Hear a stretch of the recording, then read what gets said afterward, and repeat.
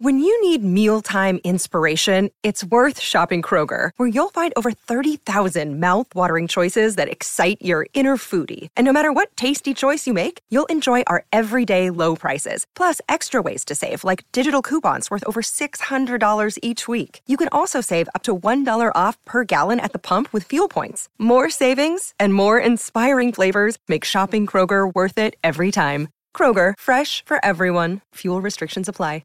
Stressed about your bladder? You're not alone. Millions of women are affected. B. Braun's Divine is the solution. An intravaginal medical product, easy to use like a tampon, completely invisible, with daily continence control, giving you the freedom to laugh, cough, run without leakage. Divine is available online at lloydspharmacy.ie and in stores nationwide. Take control with Divine.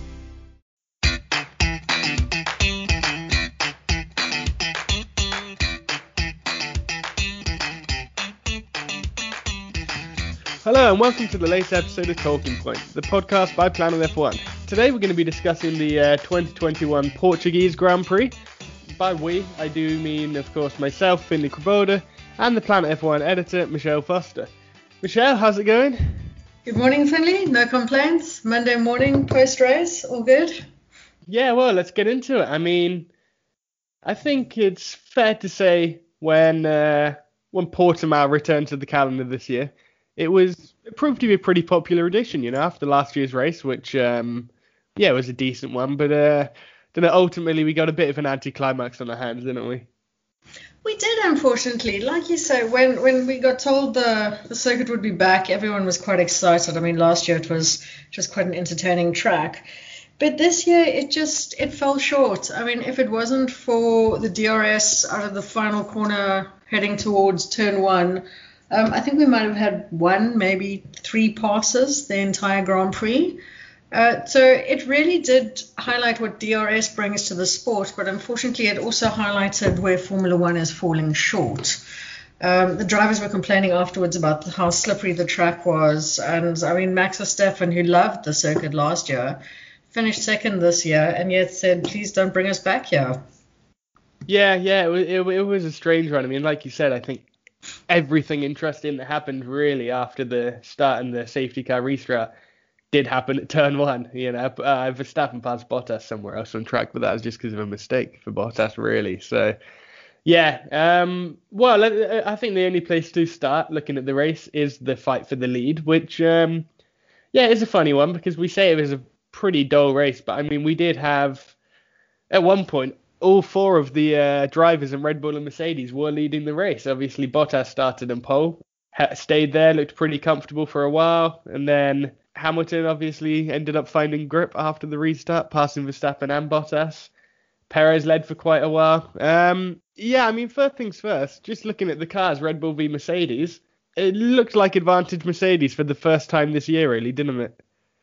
It does, but I'm not 100% sure if it's advantage Mercedes or advantage Lewis Hamilton. I mean, Valtteri Bottas went from first to third in a race where you say, well, you start on pole position, you back up the field enough that Max Verstappen attacks your teammates, and yet you still don't walk away with the win. So I think he's got a lot to be disappointed by. I know Toto Wolff has since come out and said Mercedes let him down.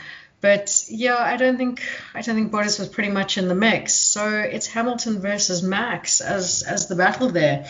But you're right, the Mercedes car looked like they found that little bit extra ahead of the Red Bulls.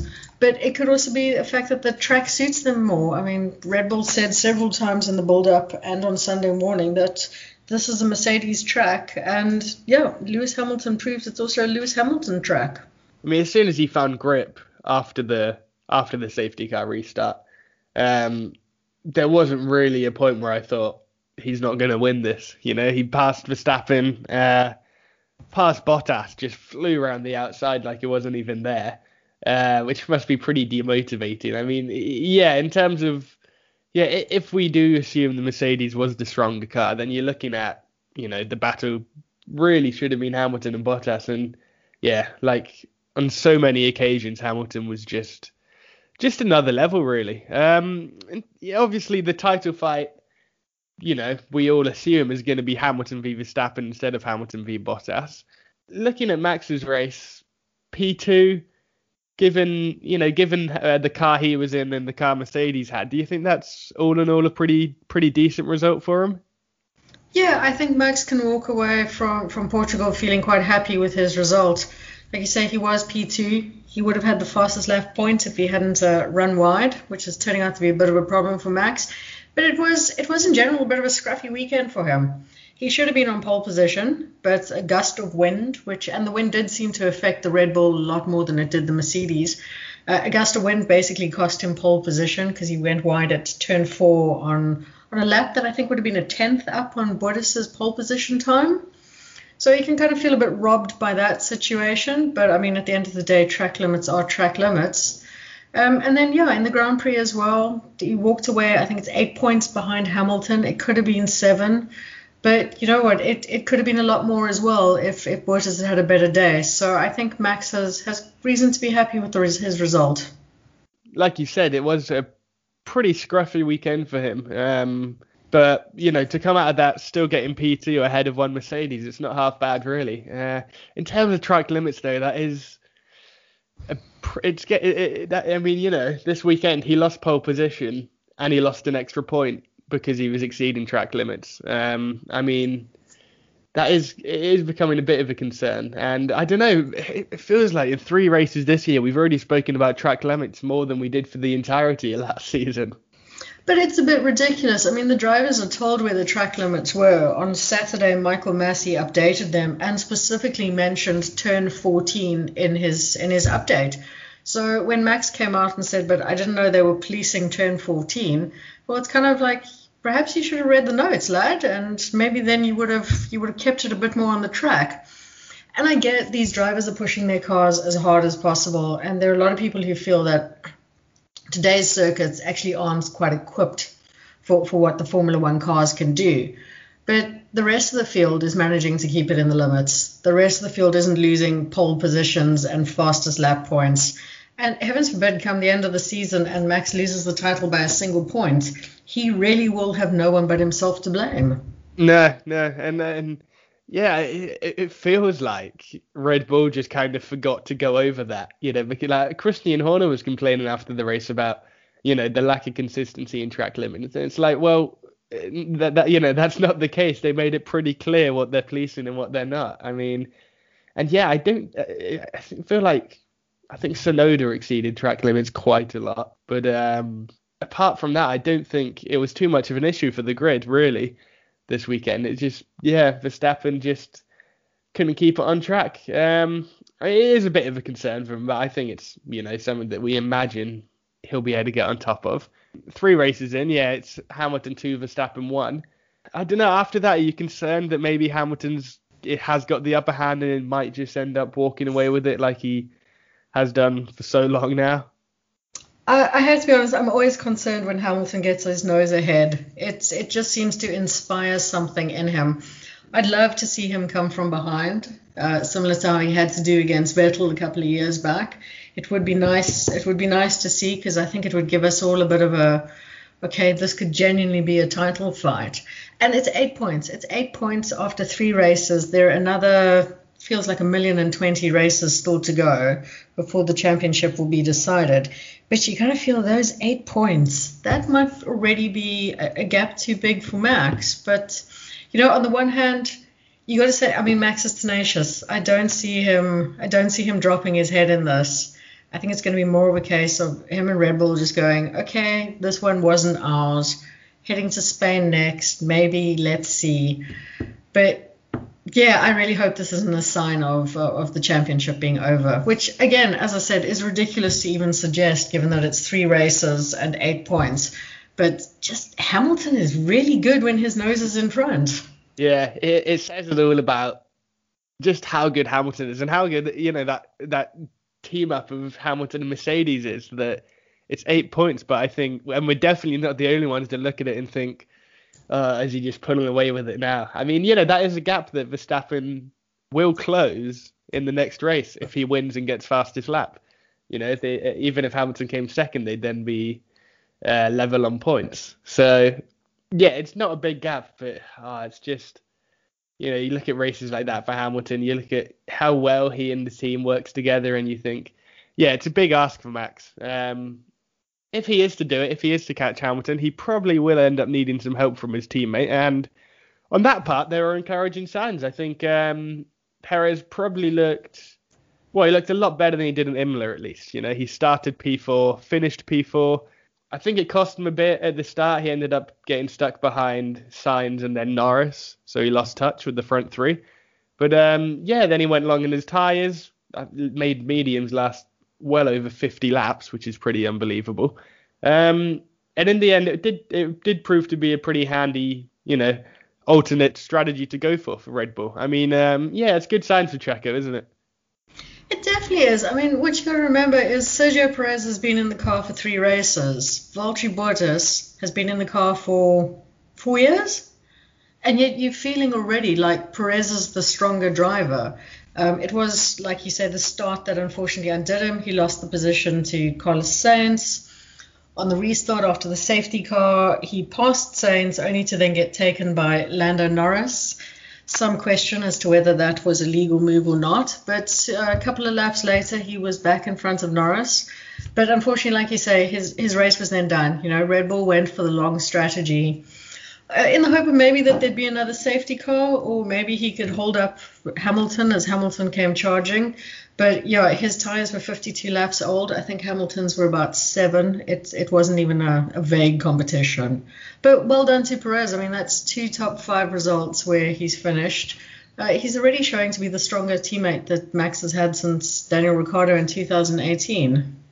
Yeah, for sure. I mean, looking at qualifying as well, where you would have expected Verstappen to kind of wipe the floor with him. And that hasn't been the case. Obviously, Perez got P2 ahead of Verstappen in Imola qualifying. And then, on Saturday in Portimao, he was, I think, a 10th off Verstappen. I know that Verstappen in both Imola and Portimao actually didn't have the best lap that actually counted.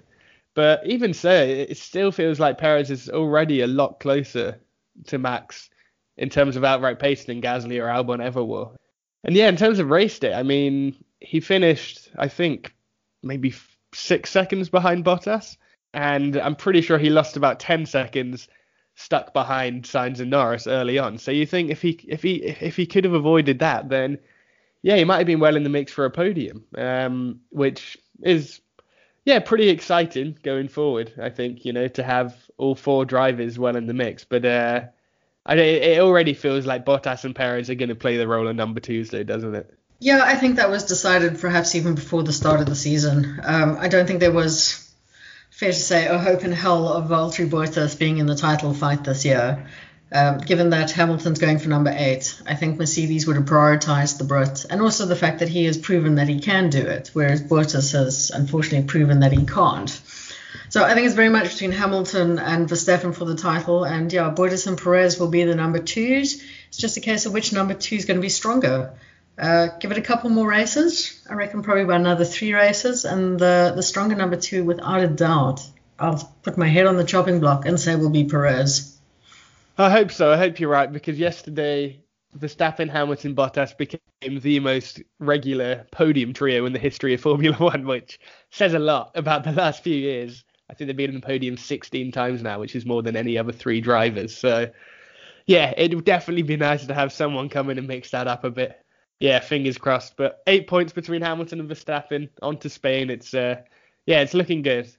Moving on from the fight at the front, we have briefly mentioned Lando Norris for getting in Sergio Perez's way. And, again, I think he was probably the standout driver of the race, which you could feasibly argue for every 3, for each of the first 3 races of the season. I mean, in each of them, he's finished in the top 5. He's finished as the best of the rest in all of them. I mean, it's just an immensely impressive start to the year for him, isn't it?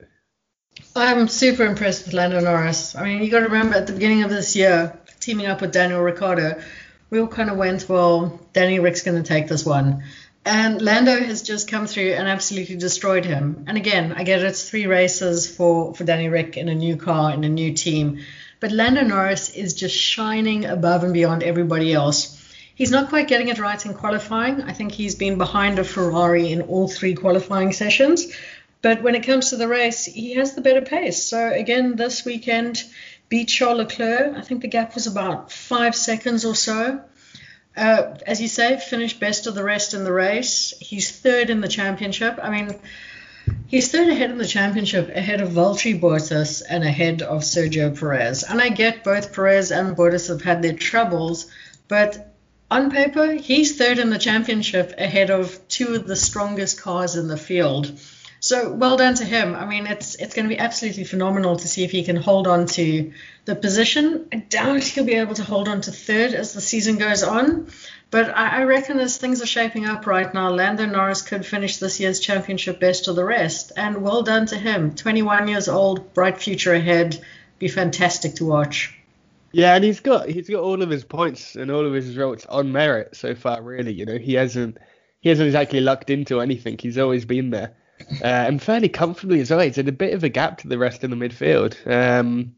Leclerc's been the closest to him and has been better in qualifying. But yeah, Norris, he definitely looks like the strongest midfield driver at the moment, which, yeah, I mean, I definitely didn't expect. He's had a good first 2 seasons, but he was beaten by Carlos Sainz in both of them. And I never looked at him and thought, that's kind of a top world-class driver already. I thought Ricciardo was going to come in and beat him fairly comfortably, but yeah, it's been the opposite so far. Do you think that's going to last, or do you think it's kind of Ricciardo getting to grips with the car, and once he's more comfortable, he'll get the upper hand in that? Yeah, Danny Rick's the Grand Prix winner. He's a guy who's proven himself time and time again. I think he will come good as the season goes on. The question is just how long is it going to take him? The McLaren's known for being a bit of a tricky car to find that sweet spot. Like you said, Norris has been in it for 3 years. Danny Rick's been in it for 3 races. But yeah, you don't become someone of Daniel Ricciardo's caliber without being able to adjust. The question is it going to take him half a season or a full season? That unfortunately is up to him.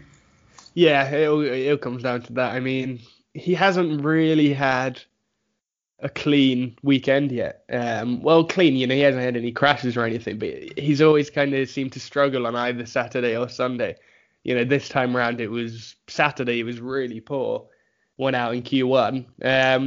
And then on Sunday, he was a lot better again. He fought his way up to P9. I mean, so there are encouraging signs there. But, just looking, though, at how Ricciardo's doing, at how Vettel's doing. Obviously, Sainz had a poor race yesterday, dropped out of the points. I mean, it really does show how difficult it is to adjust to a new car.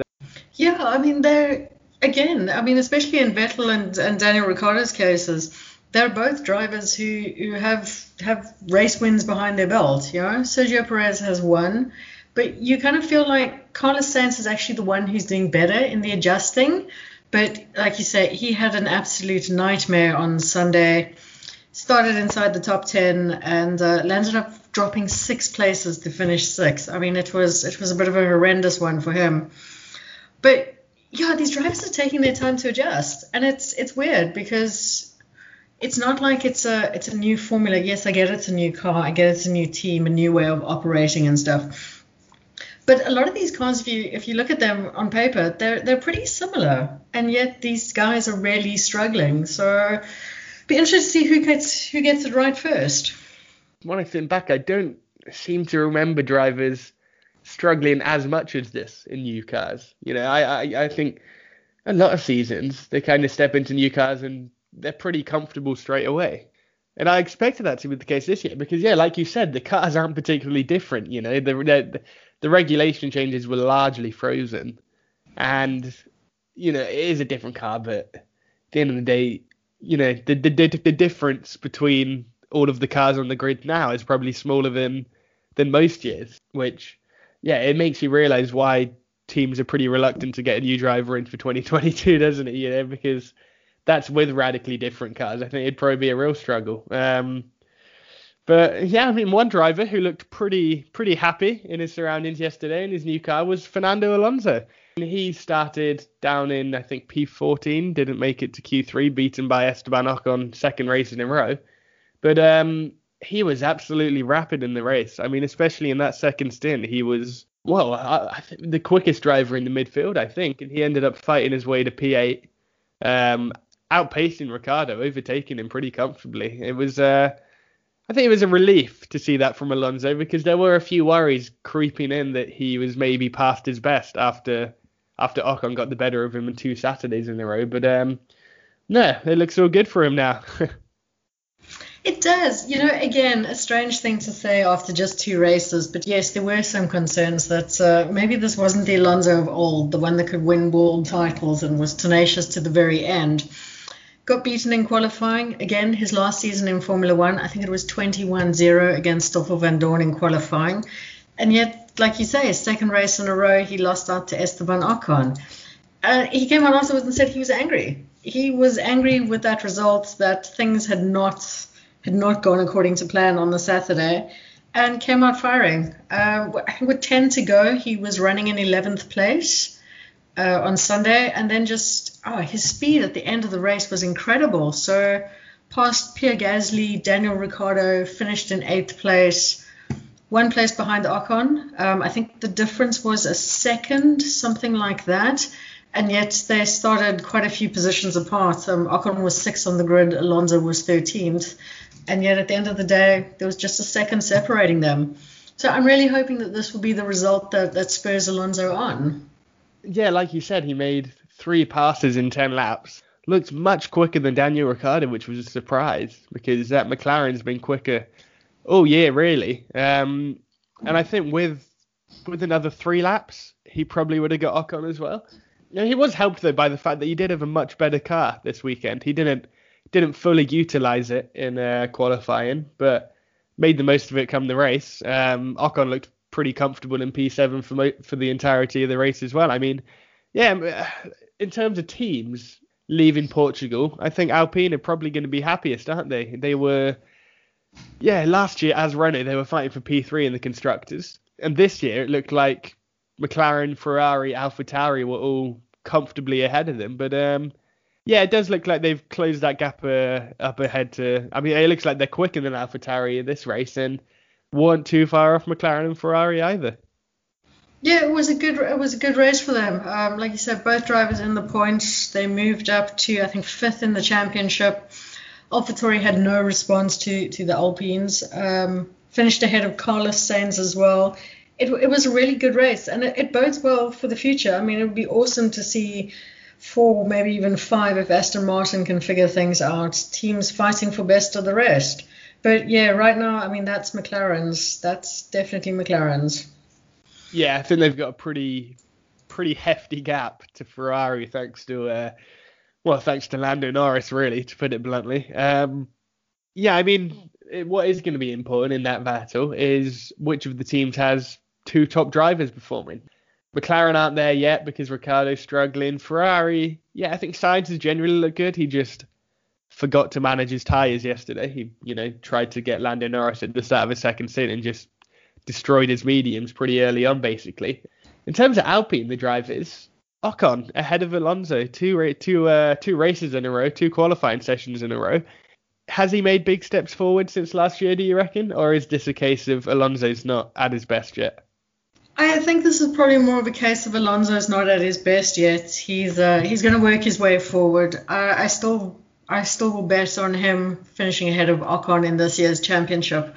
But having said that, Ocon has a lot to fight for. This is his second year at Alpine, as we understand it, the last year of the contract as well. There's still niggling rumours that the team could be interested in putting Pierre Gasly in the car if Ocon doesn't shine. So there's a lot for the Frenchman to do this season. And, I mean, what a feather in anyone's cap to say I beat Fernando Alonso in the same equipment. So, yeah, let's see what he has to do. But as I said, I'd be surprised if he manages to stay ahead of Alonso in the long term. Yeah, it would be, that'd be a massive shock. I mean, the last person to beat Alonso in the same car was Jenson Button back in, I think, 2016. And that was pretty lucky in that Alonso's car just did not work all year, effectively. Obviously before that, no one came close to it at Ferrari. No one really came close to it at Renault. I think Hamilton at McLaren obviously matched Alonso, but that was it. I mean, beating Fernando Alonso in the same car is a seriously big achievement. And to be honest, even if Ocon doesn't do it, I think if he comes close, I'd say he's done enough to keep that seat. If he performs at the level he's at now for the rest of the year, I mean, he passed Pierre Gasly yesterday, and I remember watching that thinking, that would feel like a big move on his part. I mean, yeah, I think at this rate he is doing enough to keep his seat, but yeah, it's still early days. A lot can change, obviously. Well, moving down from the midfield to the back markers, the standout driver there for the first time this year, really, it was, the biggest talking point even. It wasn't George Russell like it usually is. It was Mick Schumacher because, yeah, on paper, P17 isn't a particularly good result, but given the car he had and given the fact that he did overtake Nicholas Latifi on track fair and square, that was, it was a pretty good race on his part. Oh, it was a fantastic race for Mick. I mean, like you say, back marker, strange to say, really good race. But a huge step for him because instead of just leading Nikita Mazepin around the racetrack, he was actually fighting other drivers. So a huge learning step for him. Didn't put a wheel wrong. He had a great Sunday. Beat Nicholas Latifi. Awesome pass. I think everything Mick is doing at the moment is just showing that he could actually be one to watch for the future. I know there's a lot of people who kind of feel like it's the Schumacher name that might be getting him here. But, everything you hear from Gunther Steiner is this is a kid who's willing to work for it. And to the nth degree, he takes nothing for granted. Not the name, not the fact that he's even in Formula One. He's doing everything he can to push himself and to push the team as hard as possible. P17, full lap ahead of Nikita on the day as well. Mick is unfortunately showing that Nikita really is nothing more than a pay driver. And I feel bad about saying that. I mean, he's a young kid. He needs to have a chance. But Mick was half a second ahead of him in qualifying in the same cars. It's bonkers. And then, like you say, to beat Nicholas Latifi, to beat the Williams. And Williams is a team that is showing that they're moving forward. They're taking steps forward. But yeah, well done to Mick. I mean, just hats off to the kid. The difference when Gunther Steiner talks about Mick Schumacher and talks about Nikita Mazepin is really noticeable. I mean, Steiner he's not the kind of team principal that's going to glowingly praise his drivers all the time. I mean, God, I think Kevin Magnussen and Roman Grosjean would back me up there. But when he talks about Mick Schumacher, he's glowing in his praise, about how hard Schumacher works, about how quickly he's learning things, and how steady he is. And it sounds genuine, whereas I think when Steiner defends Mazepin, because that's usually what he has to do, it kind of sounds like someone's holding a gun to his head and saying, praise Nikita, I think the difference between the two of them really is clear, which, unfortunately isn't a good thing for Mazepin at all. Because, I mean, not only is he getting completely, destroyed by his teammate, but, I mean, his teammate's also a rookie. I don't think Schumacher's pace is where Magnussen and Grosjean were last year yet. I think he's still fairly comfortably probably slower than them, and yet he's still half a second ahead of Mazepin. I mean, I think we are getting an answer to that question now, aren't we, of whether Mazepin's a pay driver or not. Yeah, like I said, I feel bad about it. I mean, he's a young kid who still has a lot to learn. But, I mean, when you get shown the blue flag like 5 times and still don't move over, then you can expect to be called an idiot. I have absolutely no qualms with Sergio Perez calling him that. But the kid has literally walked away from every Grand Prix weekend with a rival driver or 2 having a complaint against him. Yes, you're learning. But you learn about blue flags in junior series. You learn about the etiquette of racing in junior series. When is it going to sink in with this kid? Yes, he's stone last, and by some considerable margin. It must be very frustrating. He is getting a lot of flack from off-track and on-track antics. But for heaven's sake, just learn. It's not that difficult. Yeah, no, I think he's in the slowest car on the grid. He's a rookie. No one's gonna judge him that poorly if he is last every race. He just has to. All he has to do really is get closer to his teammate for one. and stay out of trouble. That's the main thing. He needs to stay out of trouble, kind of just stop making headlines, I guess. Because at the moment, he does, for someone who's in the slowest car on the grid, stone dead last, he is still drawing a lot of attention to himself, and not for the right reasons, obviously. I mean, in qualifying and in races so far, he's ended up blocking drivers or overtaking them, when he really shouldn't have been in qualifying. I mean, I don't think it's not like I'm not getting any kind of enjoyment out of seeing him struggle, Obviously, you don't want that. He is, at the end of the day, he's just a young person in his dream job. But yeah, he does really need to pick things up. I mean, have to get it at least within a couple of tanks of your rookie teammate, I think, to really kind of, suggest that you're there by merit.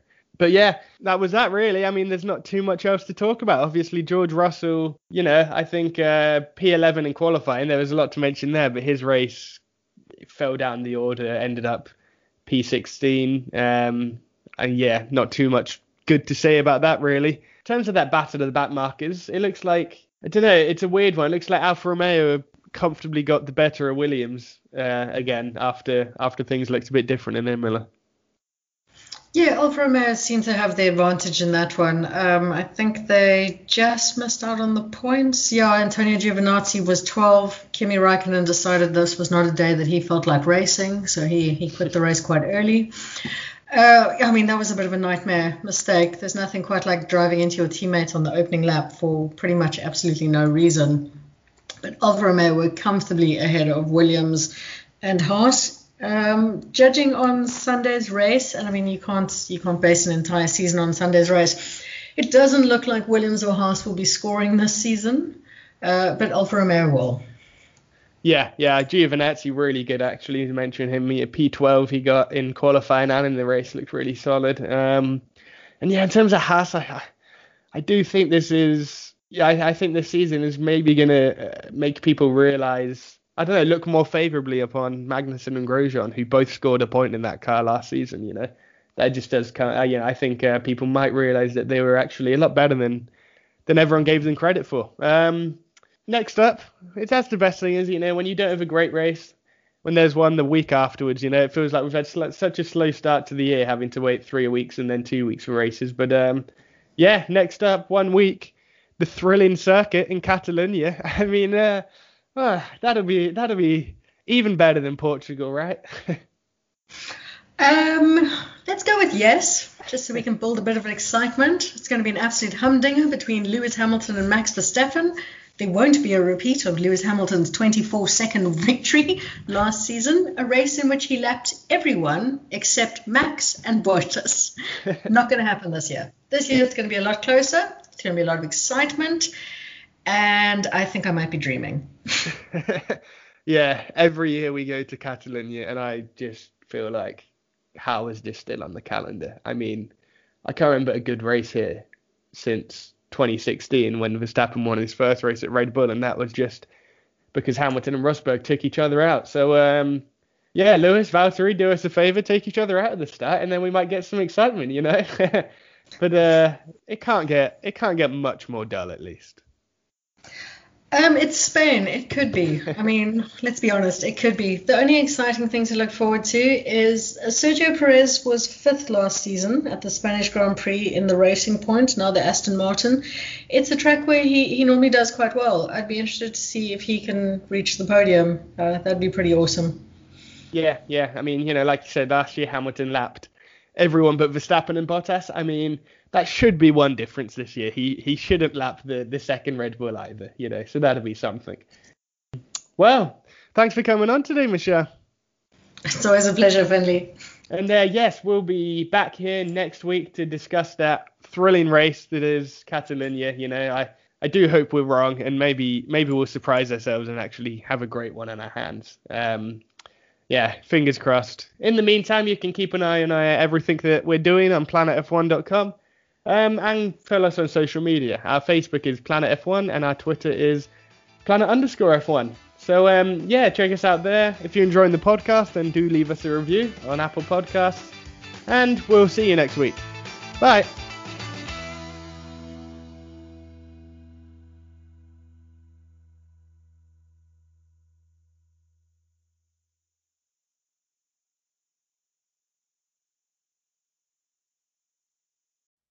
Looking to upgrade your technology? At Harvey Norman, we have the biggest brands in stock today, like the Samsung Galaxy Book S laptop with Intel Core i5 processor, now only $919, save €280. Or get the Samsung Galaxy Watch Active, packed full of features to help you reach your fitness goals, now only $159, save €30. And this bank holiday weekend, we're matching all competitors' prices. Call in store or shop online today. Harvey Norman, your technology specialists. Go! Sports Social Podcast Network.